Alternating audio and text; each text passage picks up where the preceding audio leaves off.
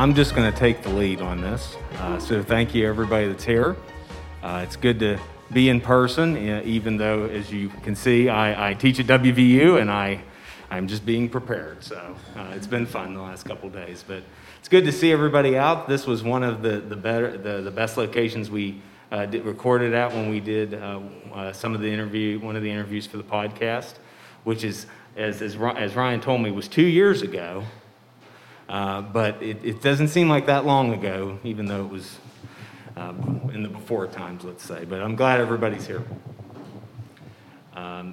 It was an interesting experience making this podcast. I'm glad that I had some very helpful people at Wheeling Heritage, particularly these two gentlemen, Jonathan and Dylan. This could not have happened without them making us sound so good and making and editing the things that probably where I didn't sound as good on the microphone. So it takes a lot of people to put one of these sort of podcasts together. But I don't know if maybe we want to start with maybe some questions from the audience, maybe about the podcast. Maybe that's a good way to start, and then we can just open it up from there. But if anybody has any questions about Henry Schmulbach, brewing history in Wheeling, or brewing today as well, we can start off talking a little bit about some of what you're interested in. Sure. Can you tell me a little bit about what the brewing process would have been in Henry Schmulbach and Anton Raymond's time versus what the brewing process would be like today? I think this is probably up Ryan's alley.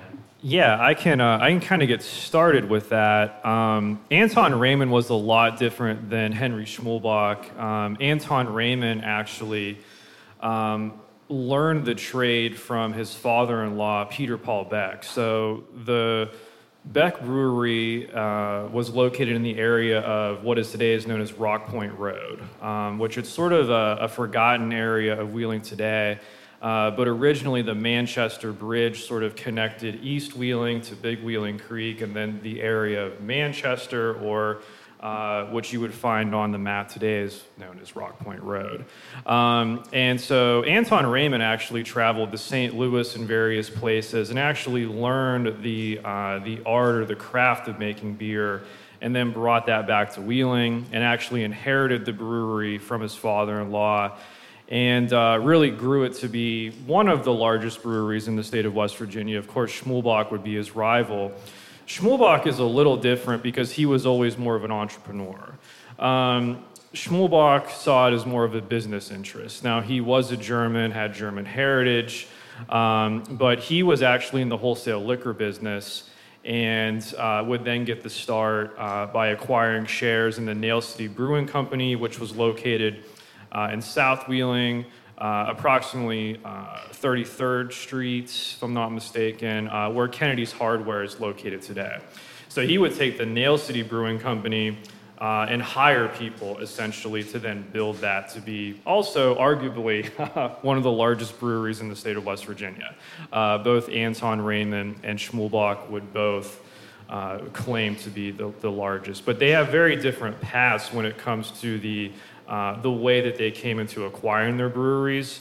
So that's kind of a start to that question. When it comes to the craft of making beer or the types of different beers, I'm probably not the expert on that other than just like what I've seen in advertisements, but we have someone here that can probably attest a little bit more to that. So, yeah, so the process of making beer, gosh, it's been the same for centuries. I mean, you really have to go back the 1500s to really start getting some extreme ideas of like how some of the other beers were made. Actually, we're making a beer currently, or tried to make a beer. Actually, we just dumped it, and we're going to try again. But it's called a Fouch, which is one of the oldest styles of beer ever made. And it was done with heather tips, which is interesting because heather tips are traditionally used in making tea. We have some heather tips here. We actually steeped it in water. And if you just add a little bit of honey, it's tea. I mean, it was delicious. But brewing with them was a whole a lot of fun, and and experimenting, but didn't quite work out the way we wanted to. So we're gonna take another approach to it. But as far as making beer, it's been very, very simple. I have it tattooed on my arm. It's the German purity law of 1516, which is water, barley, hops, and beer or yeast. So it's literally been that simple for very long, and I think that's the connection I think that I hold with this whole storyline, which I thank Hal and Ryan for involving me with this whole project. Was the fact that we're just kind of trying to do the same things that they did, and that's just brew really good beer in Wheeling, not necessarily craft beer in Wheeling. So it was kind of cool to me, that I got involved with this because that's what we do is use 4 products. We don't use any chemicals or anything in our beer. So the process is the same. Some of the equipment's changed, obviously. But the idea that if you go to any brewery, if you look at a home brewer, anybody, the process is the same. We've got some home brewers in the crowd tonight, so they can tell you literally if they walk downstairs, they can brew beer with me. They would just have to learn the equipment, not the process. The process is the same. So, yeah, so very similar process for years. And I would imagine the big difference for Raymond and Schmolbach is just the scale and the size of production. I don't know, Ryan, if you know off the top of your head, like what would have been sort of yearly production? Yeah, I mean, they both bragged to produce, we're talking hundreds of thousands, 250,000, 300,000 barrels a year. And of course, they're also bottling that too. So it gets a little confusing when you try to calculate like how much they were actually brewing. But, their beer could be found anywhere throughout the tri-state area. So obviously it was sold in West Virginia, but, both breweries were located near, railroad lines or transportation, or also Big Wheeling Creek. So one other thing is they were both located near fresh water supplies, and then both were located also near caves where they could brew the beer and then store it to keep it cool. But both breweries could have been found in Pennsylvania, Maryland, and also Ohio. So, yeah. Was there any particular ethnic or religious groups that tend to favor either one of the brewery? Well, I'm just saying, like some, I think in terms of favoring... Sort of like, like the Union, buying cars. Yeah. Well, the way it worked was they were sort of a supplier for most of the saloons. So there was a system that, it's similar to today, but it's a little different. It was called sort of the Tide House system, where the brewer would actually subsidize a lot of the early cost of opening a saloon, which for many immigrants in the late 19th, early 20th century is the easiest small business to open, largely because they could make an arrangement with a large brewer and they could provide them with not just beer, all the equipment they need. They'd also give them money or loan them, the ability to put the fixtures you think of the turn of the century saloon. The one limitation that would put on a saloon is if you went into a saloon at that time, you had one company's beer on tap. That was basically it. And whatever brands they had. Now, Schmolbach and Raymond's beer was very popular because they had multiple, what we would call brands now, whereas, at that time in other places, it may just be one or two that's on tap, and that's all you can really get. But in terms of the saloon trade, I'm not sure exactly maybe which one predominated in Wheeling, but obviously most of the saloons were run by German immigrants at this time. If you were in South Wheeling, some Polish immigrants would have been running saloons. Greek immigrants, obviously, in this wider area as well. At its height in 1904, the city of Wheeling had 199 licensed saloons.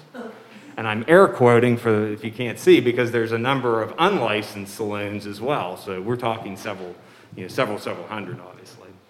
The numbers are astronomical. You were talking about the barrels of beer that were made. I don't think people really understand the fact that the amount of beer that they were actually making in the city of Wheeling is bigger than any brewery that's currently in the state of West Virginia.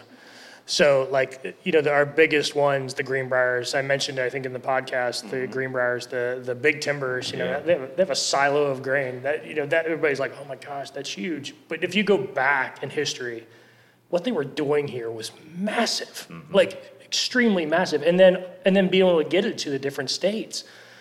You know, I mean, it could be, early automobiles, things like that. It's unheard of. Yeah, if you're listening to the podcast, go just Google Schmulbach or Raymond Brewing Company, and you'll see the buildings, and you'll see a diagram of the layouts. And I always kind of describe them as like a college campus. Like each building had a very specific purpose. So you had, of course, the brew house, but often the brewmaster is living on site. So they're there connected to the brewery. Then you have the cooper shop that's there for the barrels and the kegs, and you have the bottling house, and the workers live within walking distance. They live within the neighborhood. You have the stables for the horses. So I just was always fascinated with how it was just a little community. And then we'll probably kind of get to this, but Prohibition and what Prohibition did to that industry. And we're just talking about two breweries, but, when Schmulbach and Raymond were at their height, you have the Balzer Brewing Company, the Uneeda Brewing Company, that were also doing fairly well, and Prohibition would really destroy them. And then if you want to kind of backtrack to the 1820s, 30s, 40s, at any given time, Wheeling always had at least 5 to 6 different breweries. And they might have been operating in a very small operation, but there's always been breweries in Wheeling. I often ride, I'm a cyclist as well, so I often ride the trail, and every time I go south, I see the Benwood Brewing Company with the Cornerstone, and I can't remember the date on it. You remember that, Ryan? I want to say it's 1906. Okay. Something and like they that. were very small. Yeah, very small. And kind of a hidden project, if you will, because they were... but it was interesting that they were down in that, like even further south Wheeling than the Schmulbach. Right. Raymond was kind of over here, East Wheeling, kind of the north. Schmulbach was kind of center and south. Ben was even further south than that. So. Right. And that Cornerstone you're talking about, that building, I believe that was the bottling house, is all that stands from that brewery. And I want to say, I can't remember the exact name of the brew, but they had like these different promotional campaigns, and they would put like a piece of gold or a gold coin somehow in the bottle. And that would entice people to go buy their beer to try to find, like in the case of beer, like that little... It's the golden ticket. Yeah. So, yeah, exactly. So, that's another brewery where if you look them up, there's not a lot of information about them, but nonetheless, another one that was in the area too. The question is probably for Ryan, but you touched upon it briefly about the effect on the economy at Prohibition. But I was just wondering, you ever come across in your research like the grain, the barley, and the hops? Was any of that produced locally, or where did that come from? Most of it was shipped in locally, but I don't know. I've never seen like specific destinations. Have you, Hal, of where specifically they were getting it from? Yeah, I mean, hops that wouldn't have been growing locally at that time, so they're definitely importing that. Yeah. Yeah. The hop industry has really just taken off, after the 1950s, 60s, out west, really. To gain, the popularity that they have. Grain, I can imagine. Oh, yeah. Yeah. Obviously, with the farming and everything. I mean, that's probably what, really intrigued them to come over, is the fact that they could have grain, grown here. Right. And start a brewery. But as opposed to if you're opening a brewery in a larger city in America at that time, you are having to ship in grain and other items from a long distance, whereas this at the time is the urbanized part of West Virginia.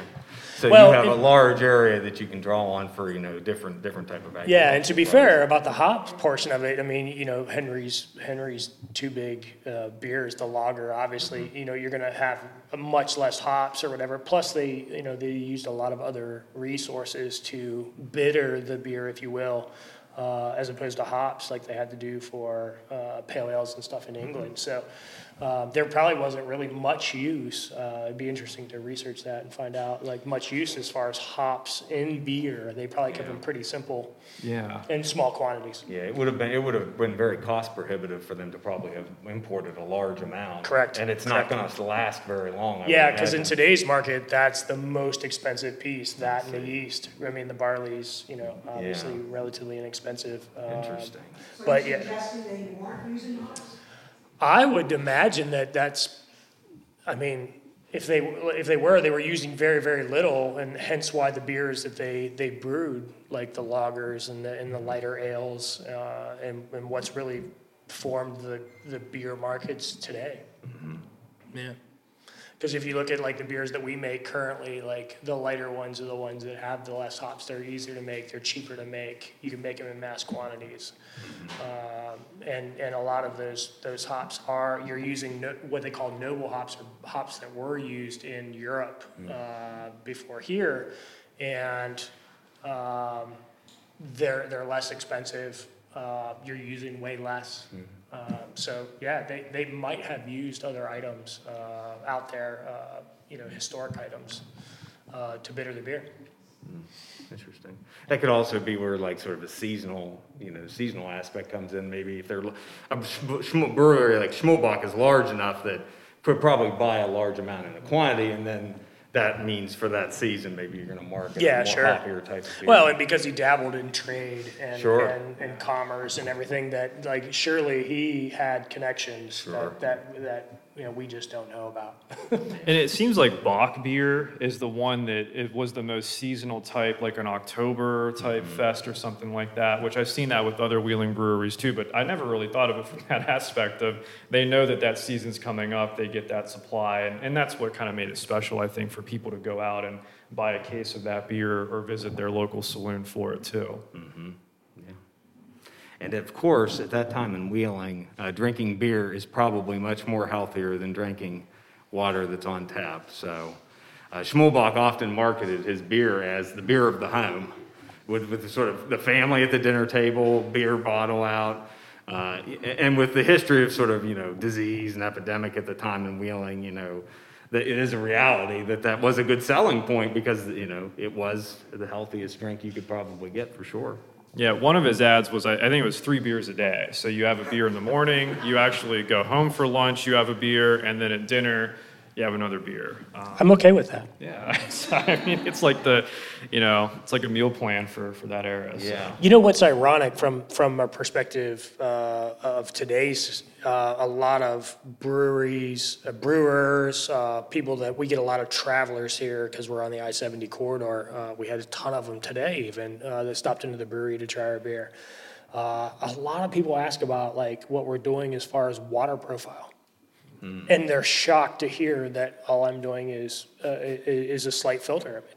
Our water here is really, really good, especially if you get out into like the Elm Grove area. I mean, I know we have this old water line that we're replacing currently downtown, but if you get out into Elm Grove and you drink the water right out of the tap, it's better than downtown. And the water here is really good. Now it doesn't like if you want to make a specific beer like a Czech Pilsner, then you have to. And you want to get exact, okay, fine. You got to do some adjustments. But if you just want to make a good Pilsner, no problem. So yeah, the water here is very, very good for making beer. Kind of touching kind of what you were talking about before, there were so many breweries at this time, and they obviously were all trying to get a leg up on each other. Can you talk a little bit about some of the other kind of creative or funny marketing campaigns that they employed? I think I can kind of get started with that. So Anton Raymond would acquire what is, you guys know as Wheeling Park. That was originally his beer garden. And so that was the perfect place to market German heritage and his beer. And so it was a beer garden sort of / like amusement park. Schmolbach, I think, kind of realizing what Raymond was doing, would then acquire property in what is today the neighborhood of Mozart. But he would buy what was originally called the Fraser Farm. It was just a big farm with a lot of orchards. He would acquire that and turn that into Mozart Park. And the unique thing about that was to get up there, it's a very, of course, steep hill. He had an incline, I think what it would be today around 43rd Street. So there was an incline that would take you up to the park, and you go up the incline, just kind of the amusement of that was pretty cool. And they had, of course, a beer garden, picnics, they did outdoor plays, a dancing pavilion. So, I teach the history of Wheeling at Wheeling Park High School, and I tell kids, like, on any given weekend, you could have a couple thousand people at Wheeling Park and a couple more thousand people maybe at Mozart Park, just escaping the city and going up there.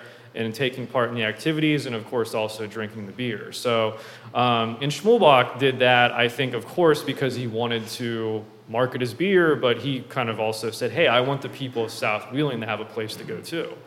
And so I think that's kind of like one of the most unique things that they've done. And I haven't researched a ton of other cities and breweries, but I've never come across anything quite like that, like with the parks, or, you know, not only is it a park, but it's also something sort of civic-minded for the people too. Yeah. So I think that's kind of like a place to start with that question is those parks. And I don't know, Hal, have you come across anything else with Mozart or Wheeling Park in regards to marketing or possibly? Yeah, in terms of like, if we would call them sort of like amusement parks for the time, Wheeling Park, while it was a public park, it was east of town. It's kind of catered to like a sort of middle class, you know, upper class sort of background. Whereas Schmulbach, you know, Mozart Park at its height got a lot, I would say a lot of almost the same amount of foot traffic for a much smaller area. Right. It was more of a working class amusement park. It also, I think back to the immigrant question as well, a lot of the German singing societies tended to have their activities at Mozart Park. So, you know, that's tying him in again with some of those very German sort of centric groups that would have been sort of hosting events up at Mozart Park. Whereas Wheeling Park was more a wide open. I mean, for Raymond, he doesn't care as a businessman. That means, hey, there could be 5,000 people here. Whereas at Mozart, you know, you have the novelty of the incline because you have to ride the incline. And on the podcast episode, Alex Weld does a great reading of the sort of description of when the incline opened. It is like painted in this like majestic. This is the height of technology in the late 1890s. It's a little grandiose, but you know, a little elaborate. Interesting along that lines. I feel like I'm the future guy. Like, Yeah. so you guys are the historians, and I'm the future guy, right? So, to answer your question, as far as the marketing stuff, yeah, they had these like grand amusement parks and everything. But if you think back at that time, you see all the pictures, even right before Prohibition. Like you see people like packed into these places, and it wasn't a place really of, hey, let's get drunk, like a bar, right? So I think that's what the future now, right, is doing with craft beer. Craft beer is now the gathering places. Like we have games. We have people come playing games here. You're starting to see like sort of that grander scale of a more family-friendly type place where people can go get beer. Some places serve food. Some, you know, have food trucks, so on and so forth.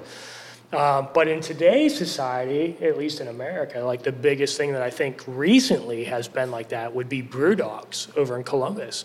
I mean, the hotel, the dog friendly, they've got this whole big mecca of that type of thing that's happening again. I don't know of any other brewery, some of the other bigger craft breweries, Stone, Dogfish, any of those that are doing something of that nature. So that would be the biggest one in the future now that is doing something amusement park like, So. And I think Schmulbach and Raymond, I mean, they're philanthropists. I mean, you know, you can go around Wheeling today and see so many different things that they were involved in building, or their name is still out there on different things. I think that's kind of what they saw this as too. I mean, sure, it's a business thing, but I really truly believe they were doing something good for the people of Wheeling. So Yeah.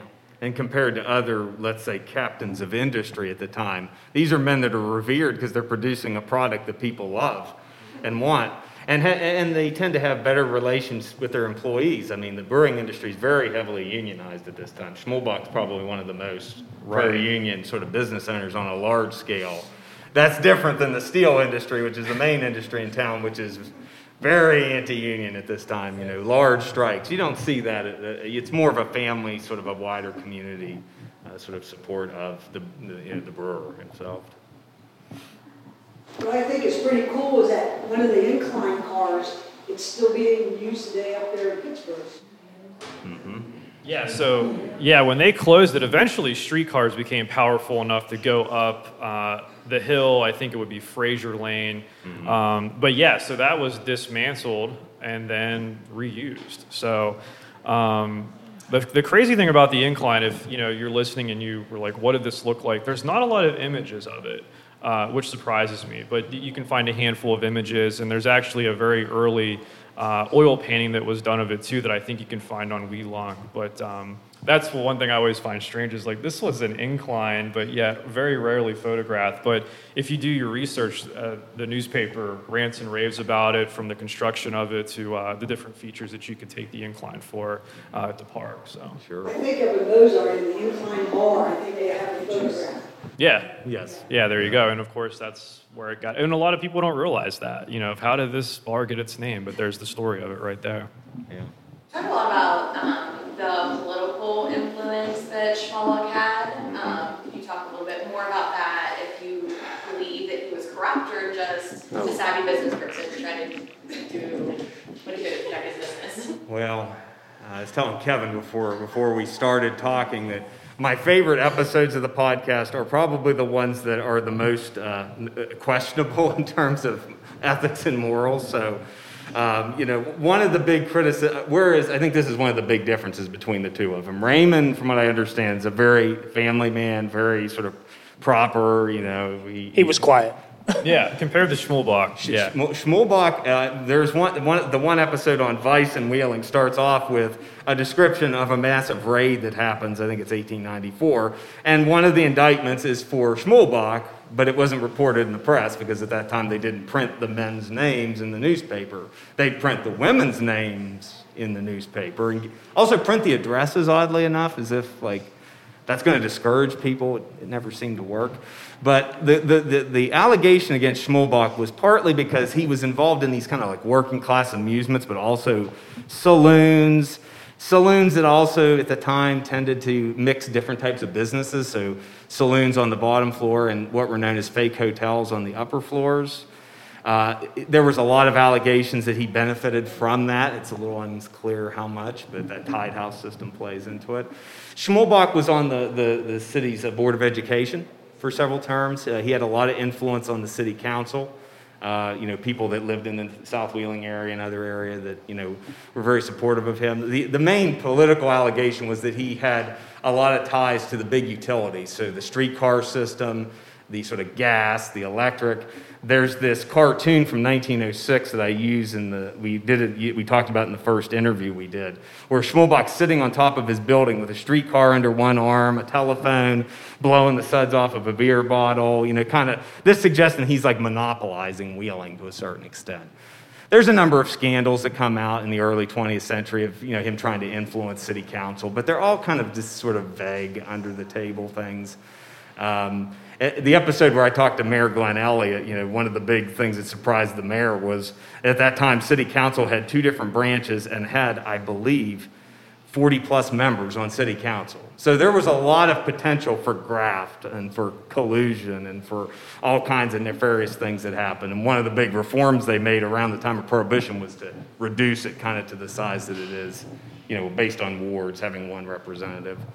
But Schmulbach was always alleged that he was nefarious. I mean, we had to do an entire episode about whether did he murder someone or not. Well, that's what I was going to kind of come in with is that, he was 27 years old and he's drinking at Frank Walter's Tavern, which was where Vance Church is today. Long story short, you can go back and listen to the episode, but, he's drinking at this tavern. A guy for fun thought, hey, I'm just going to mess with Schmulbach. He actually takes his horses and his buggy and he races them up and down the National Road. Schmulbach goes outside to leave. His horses are gone. What happened to them? And people are like, well, this guy's racing your horses up and down the National Road. So Schmulbach borrows a buggy, tracks this guy down where Stam's Lane is today. There was, of course, Stam's Tavern.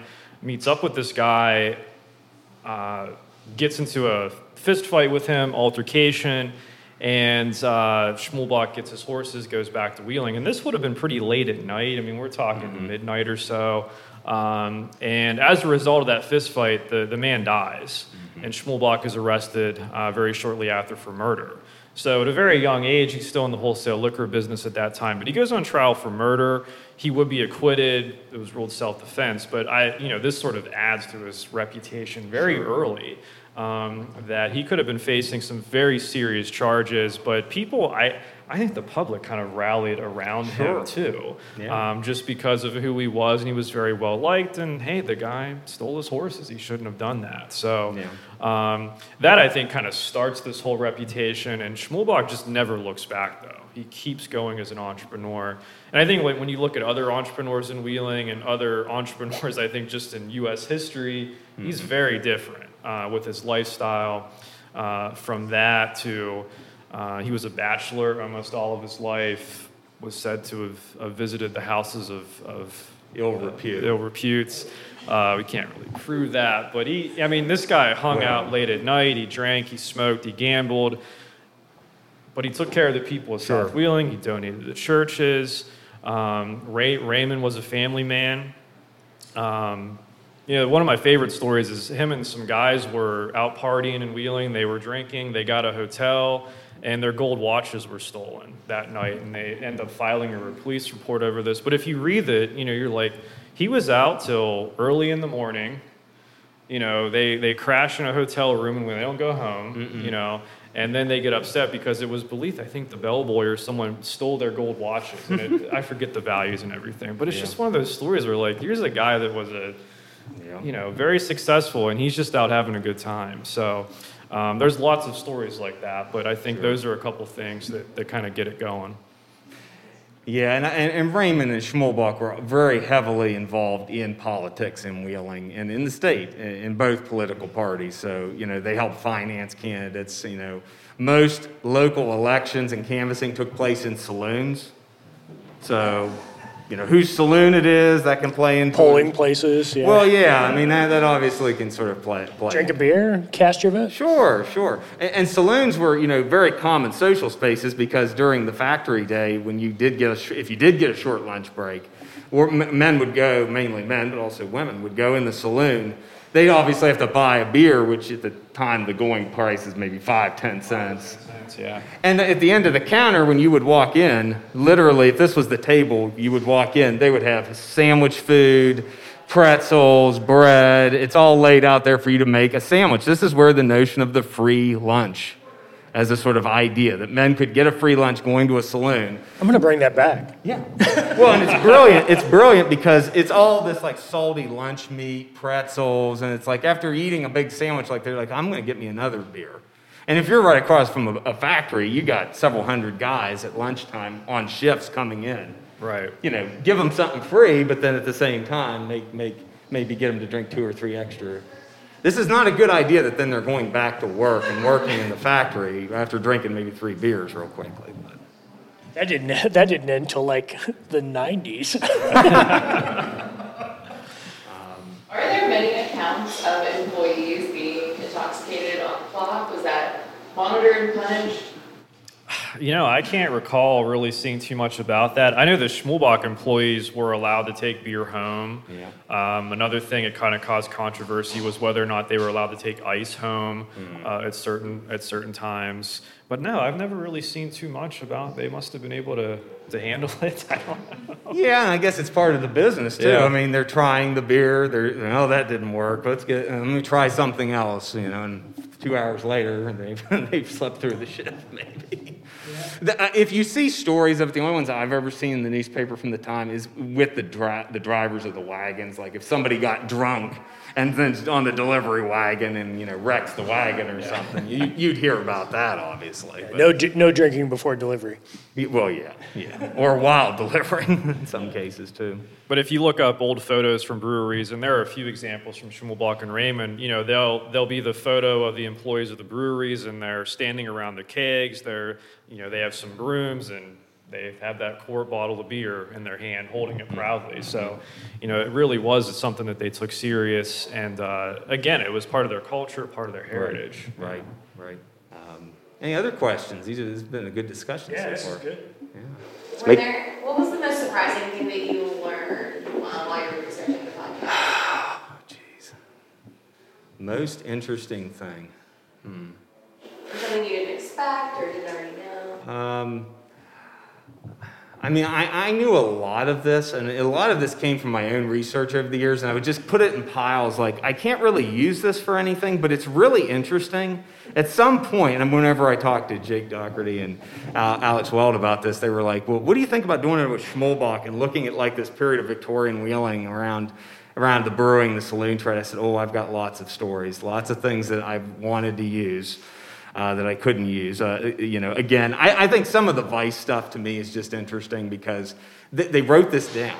Like they put it in print that somebody, a historian, could later find, and 100 years later, I'm having a couple people in Wheeling Heritage read a deposition of a madam in Center Wheeling.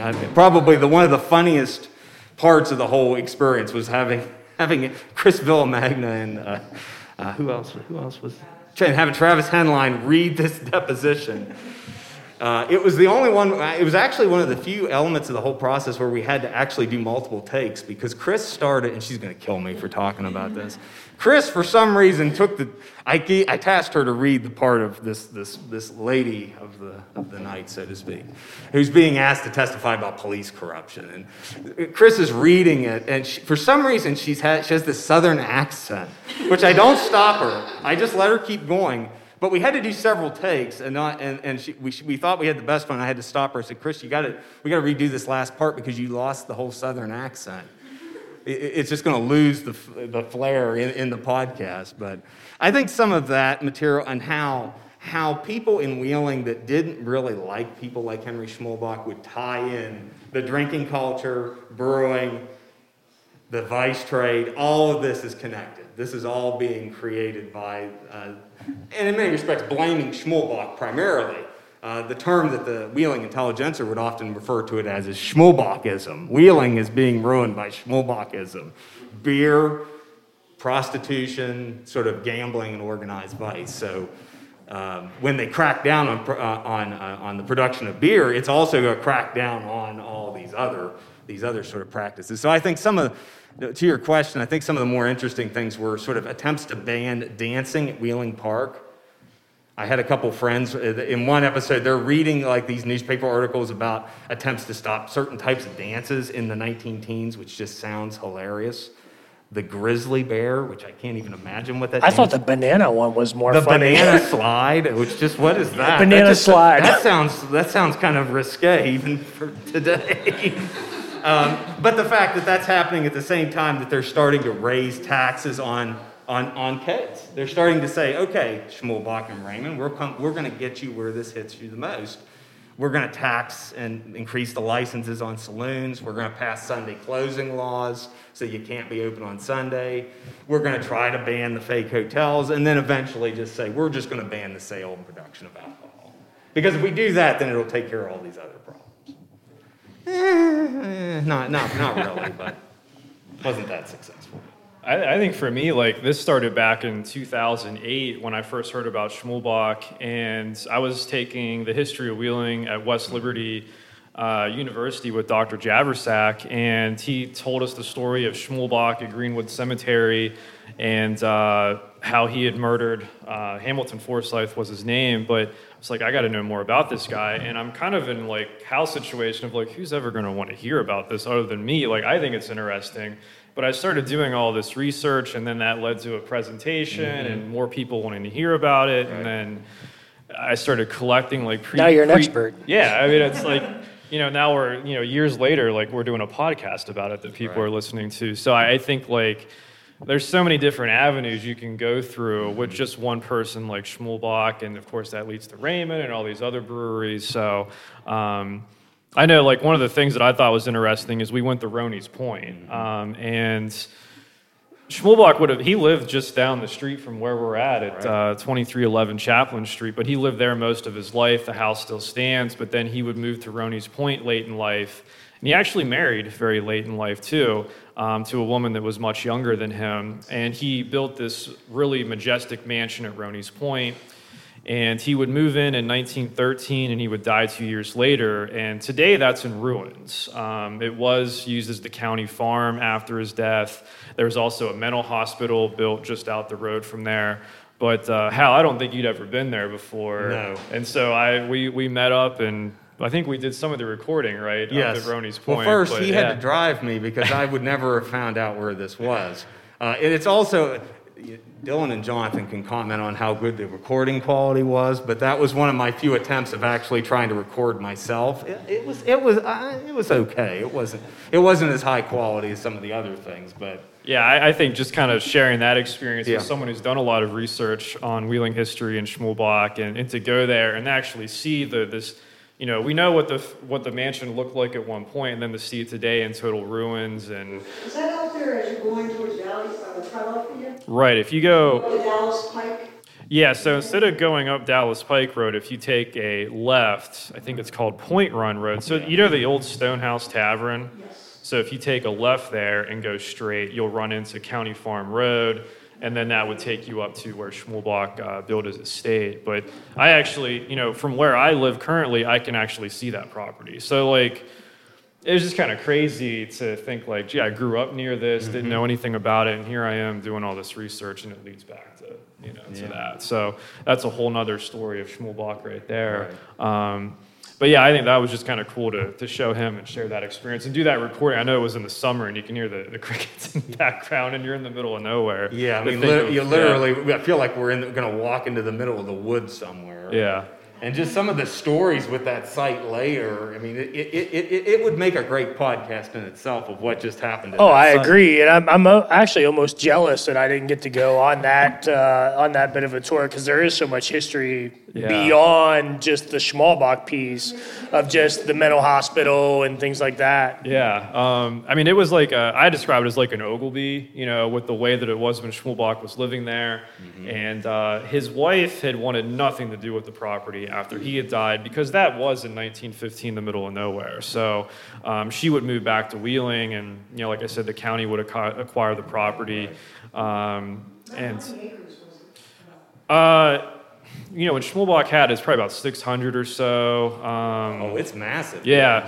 Right now, the county probably has 800-ish. Yeah. There's some homes that are built out past there. If you guys like, I mean, I remember this when I was growing up, but they talked about building, they talked about in the 90s developing that property before the Highlands was ever a thing. And that was in the paper periodically of doing something with that land. But yeah, currently it's all county property. So, sort of going back to your question, if you guys don't mind, Yeah, go ahead. Again, I feel like the future guy, right? For me, this whole experience, having historians like really bring in the idea of brewing and how it originated, sort of in Wheeling. Really, when I listened to the whole podcast again today, the entire thing, all 6 episodes. Just because I was like, you know what? I haven't listened to it in a while, but I've listened to it probably 3 or 4 times because I was involved, and it is one of the best I've ever heard. The cool part for me was tying in where we are today. There are so many things that when my wife and I decided to do this and buy this building and open a brewery, when we decided to do this, everything about it kind of like you can see tie-ins, like simple, blue collar. We have napkins that are literally posted in our brewery of the original business plan, or I say business plan, I mean, we were writing on cocktail napkins in an airport, right?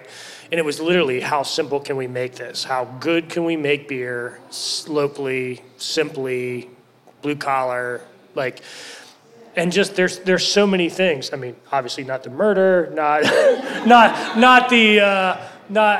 the other things that he was involved in, right? But there are so many things that I've learned through this podcast, thanks to Hal and Ryan, that I look back when we started this and I'm like, oh, like, it's the same. It's identical. It's just hundreds of years later. That's all. Because we haven't like really dove into Prohibition. Can you talk about how Prohibition affected brewing Wheeling at the time, how that's had a ripple effect through time, and how maybe today, how does current Yeah. I mean, if you want me to hit the history first, I mean, of course, as we noted in the podcast, West Virginia did this experiment of trying to go dry 6 years before the whole country did. Suffered all the same problems that the country suffered in the 20s with trying to stop people from making and selling alcohol. In Wheeling, and this is my historian's opinion, that's really what began to send Wheeling on this sort of like stagnation economically, because you had a city that had a lot of different industries. Brewing supports glass making, it supports keg making, it supports the nail industry, everything else. After Prohibition, Wheeling kind of just settles around the steel industry, and that's going to be the main thing it's known for. But that's not what the city had ever been, even in the frontier, the antebellum period. It was a multi-purpose, industries built on many other things. Even people like Schmulbach and Raymond were invested in a variety of different types of things, whereas those of you that grew up Wheeling in the mid-20th century, it's thought of as a steel area and tied itself to a single industry. Well, obviously that is not self-sustainable. Prohibition, immediately lays off hundreds of people citywide, hundreds more if you include the slowdown in the glass industry. The city and the state suffered dramatically because beer and alcohol taxes were some of the biggest ways that the city government was funded and that the state government was funded. Yeah, and so the idea that you're going to pass a law that's very strict, it's the Yost Law, which is the law that was passed in 1912, goes into effect in 1914. Third offense under the Yost Law was life in the state penitentiary if you got caught. This is like a bone-dry law, and it's modeled in other states. Oddly enough, that when federal prohibition comes around, many people, when they're arrested, they often prefer to get arrested under the federal, the Volstead Act, because it's more of like a cash fine, a slap on the wrist, whereas if you get arrested and charged under the Yost Law, it depends how many times you've been charged. Obviously, where I'm from in Moundsville, the highest peak of enrollment in the Moundsville Pen happens in the teens and 20s because people are in there because of alcohol violations. So it's creating a need for a wider police presence, and there's, as I say in the podcast, surveillance presence. The sneaking around that you think of in the 20s of sort of trying to catch somebody illegally producing alcohol, that's happening, 1914, 1915. And as we document some of it in the podcast, I think the other interesting thing is that's where, if Henry Schmulbach is this personality for this earlier period of a sort of wide open Wheeling, I think let's call it. He's quickly replaced around the same moment by another person, not an immigrant, that's a misconception, but Bill Elias. So if one's associated with brewing, the next one is associated initially with the illegal sale and production of alcohol. So they're both kind of coming out of the same world, just kind of transitioning around that point. Schmulbach, he had threatened numerous times to move his brewery to Steubenville, and actually acquired property there, but never broke ground on a brewery. And one of the questions that I always get is, well, why did they just stop, when Prohibition is finally passed? And Schmulbach was, getting up there in years, and he was, at the time, the president of the German bank. And I think that's really what he valued most late in life. And they just kind of let it go. I don't know if they thought Prohibition would just kind of go away. I really don't know. But, and the same goes for Raymond. He was getting up there in years too. And so when Prohibition comes to West Virginia, they let it go. His son would actually transition to the meatpacking business for a short time period. But, I feel like especially Raymond, that family was very well off. They were very well established, very wealthy. They just got interested in other things. Yeah. So if you look at other breweries, during Prohibition, they might have, made ice cream or transitioned their buildings to something else. And Wheeling, those families just let it go. Yep. And, the Schmulbach property would be used for different things, up until the Kennedy Hardware company goes in there, where the stables are at today. Grubb Construction was in the brew house for a long time. And the Schmulbach brewing grounds today is probably like one of the most intact pre-prohibition breweries, you're going to find, Yes.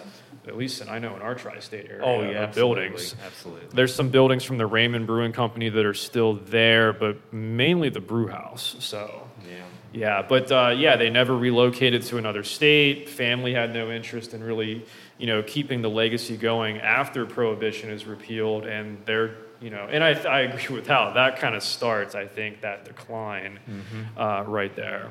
About how many, between both of the brewers, is like about how many employees were out of work with Prohibition? You guys have numbers on that? Because you were saying it was like the hoopers and the, I mean, brewery industry wide, I remember seeing this at one point in Yeah, 1915. yeah. Yeah, oh yeah. Right. I think directly breweries, I think it's fair to say maybe 800-900 people initially. The glass industry goes into a slowdown, particularly glass bottle making, because there's going to be no need for. And that's what, in terms of the glass production and wheeling, that's what a lot of it was at that time. As opposed to like Fostoria glass where my dad worked, it was mainly table glass, so they weren't really affected by Prohibition. Was the population about 120,000 or? In Wheeling at the time, it's probably only about 60, 70,000. Yeah. The surrounding area, obviously a lot bigger. But within a year of Prohibition going into effect, I mean, the city is in an economic decline at the start of World War I abroad. In the fall of 1918, there's actually this big law enforcement conference that's held in the Market Auditorium where the Stone Thomas building is, that area up there. They have a couple thousand people there. And in protest, the former beer workers, glass workers, German immigrants, it's actually led by the German-American Alliance in 1915. Okay, that's a little sketchy in the broader press. But they have like 10,000, 12,000 people in this parade, this wet parade they have. Yeah. And there's thousands of people cheering them on. Like, look at what this did. This did not make life better here in Wheeling, And the population, Glenn actually says this in the episode where we talk about politics. He said if it wasn't for the annexation that happens of like Warwood, Elm Grove, and Triadelphia, Wheeling would have declined in the decade after Prohibition. It doesn't just because they magically expanded the definition of what Wheeling was all of a sudden. Yeah. So it has a direct, immediate effect for sure. In terms of the more I think what was the last part of that question? Sort of how it's sort of Legislation today. Yeah. It's crazy. There is a lot going on. It may seem like it's slow, but there's a lot going on as far as legislation.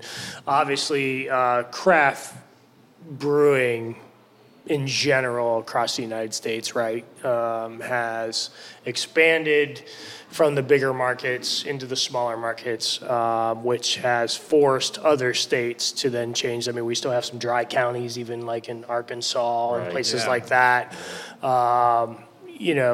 They're even having to reconsider that kind of thing.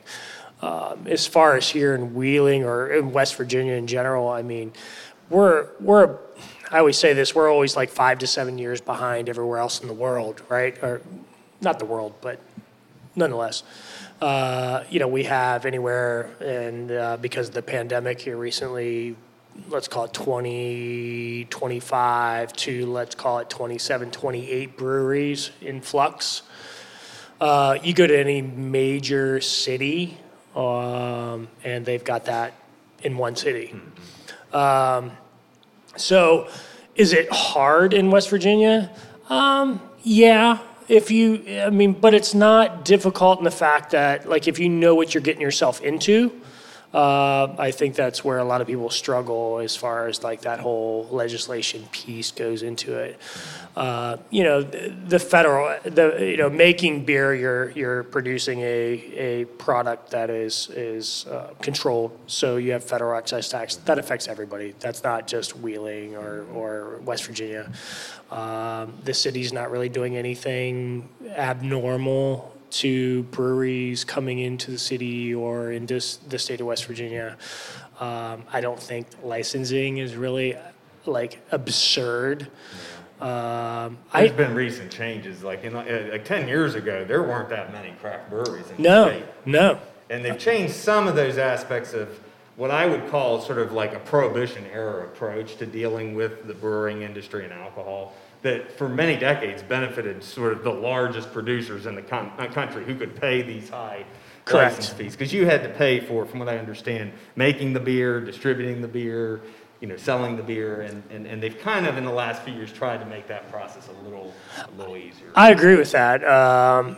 There are definitely laws in effect that hinder the bigger breweries from coming in and taking over.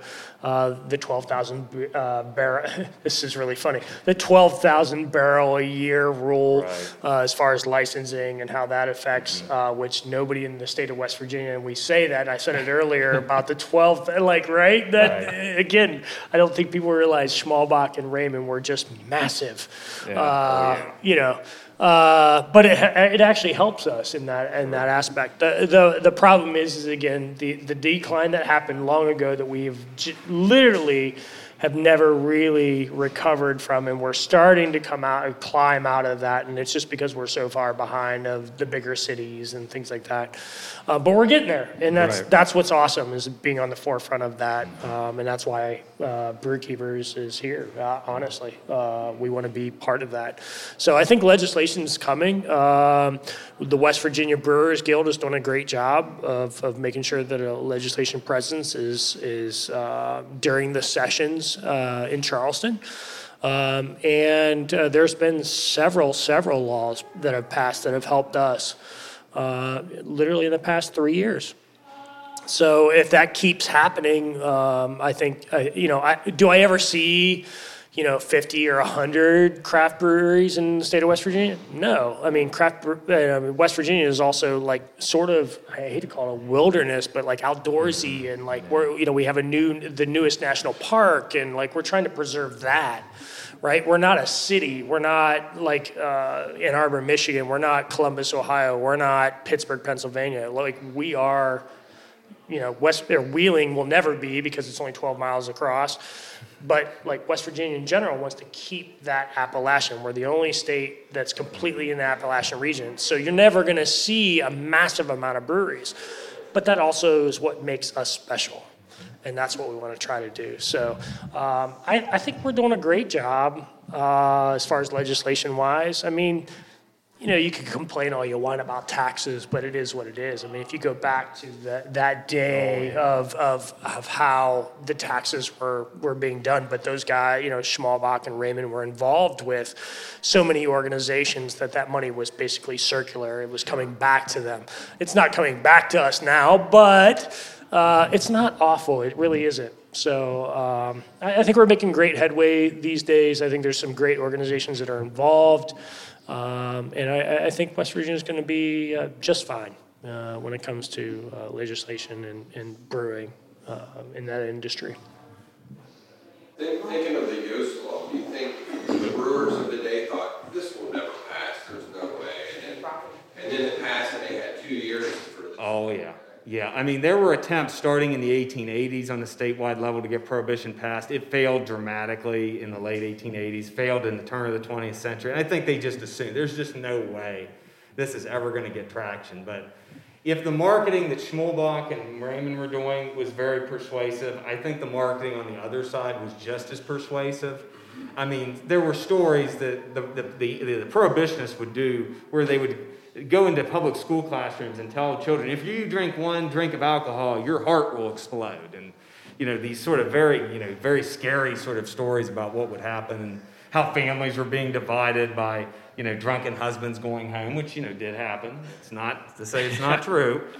The other thing that often, I think, got a lot of public opinion was the fact that the growler pail, which is very popular now, I'm always amazed by that because in the turn of the 20th century, the prohibitionists attacked the growler pail because that was something men would make their children go to the nearby saloon often to fill up, carry back home, and that was sort of an image the prohibitionists would say, this is not right to have these young children being despoiled in this way.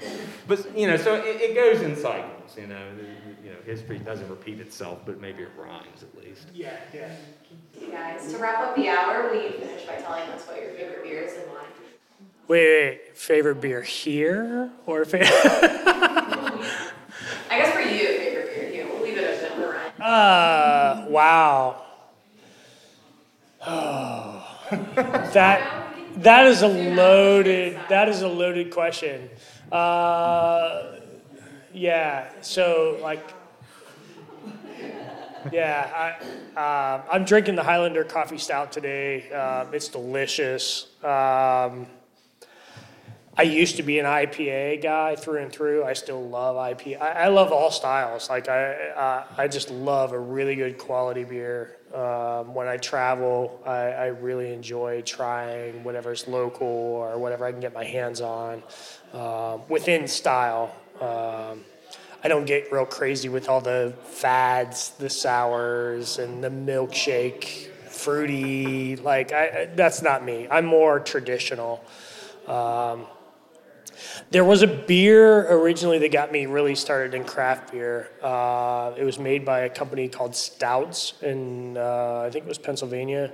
It was called Smooth Hoperator. It had a camel on the front. I don't know why. I just remember that. But I love that beer. It was a hoppy bock, ironically. And I've since always wanted to make one of those. I haven't. We did make a Schmall bock, which we do have on tap occasionally. And I love making that beer. It's a really good one. But anyway, Smooth Hoperator has always stuck in my head as one of the beers that sort of propelled me into the craft beer market as far as something I've loved.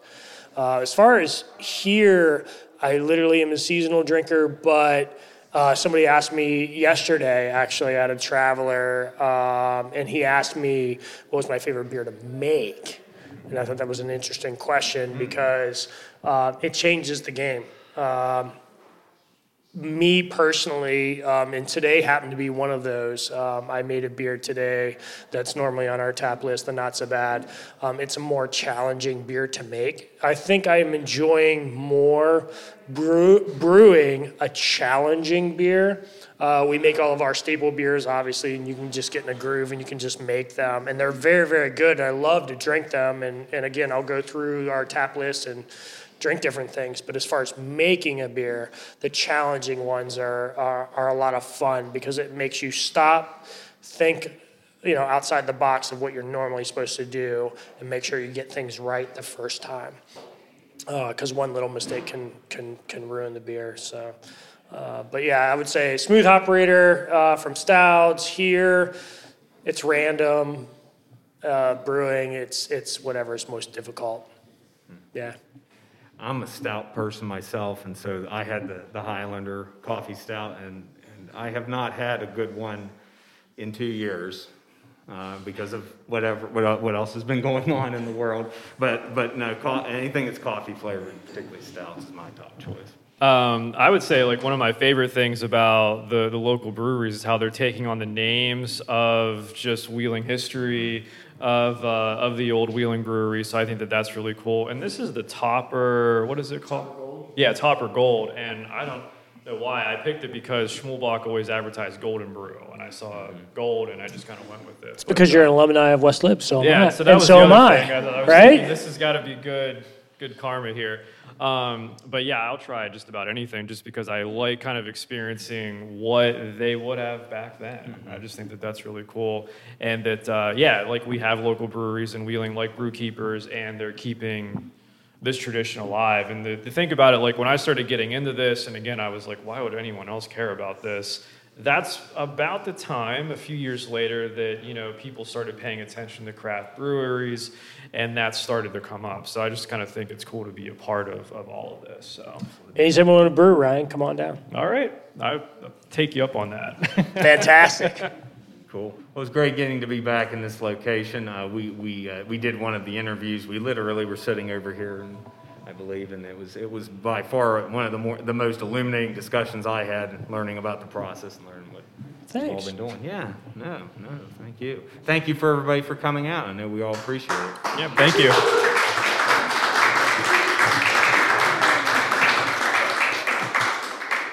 We're still recording? Yeah. Okay, good. So, on behalf of Brewkeepers, my wife, who is in the audience today, and myself, who are the owners, thank you, Ryan. Thank you, Hal, for an amazing job. Thank you to Wheeling Heritage for propelling this whole project. I love the podcast, and I encourage people to listen to it. It's amazing, and everybody's done a great job with this whole project, even with the reboot and leading up to today. So thank you, everybody, for coming. And again, thank you, Ryan and Hal, for doing a wonderful job with this podcast, and the team behind the scenes doing all the audio and stuff. So thank you so much for everything. So. Thanks. Appreciate Thank it. you.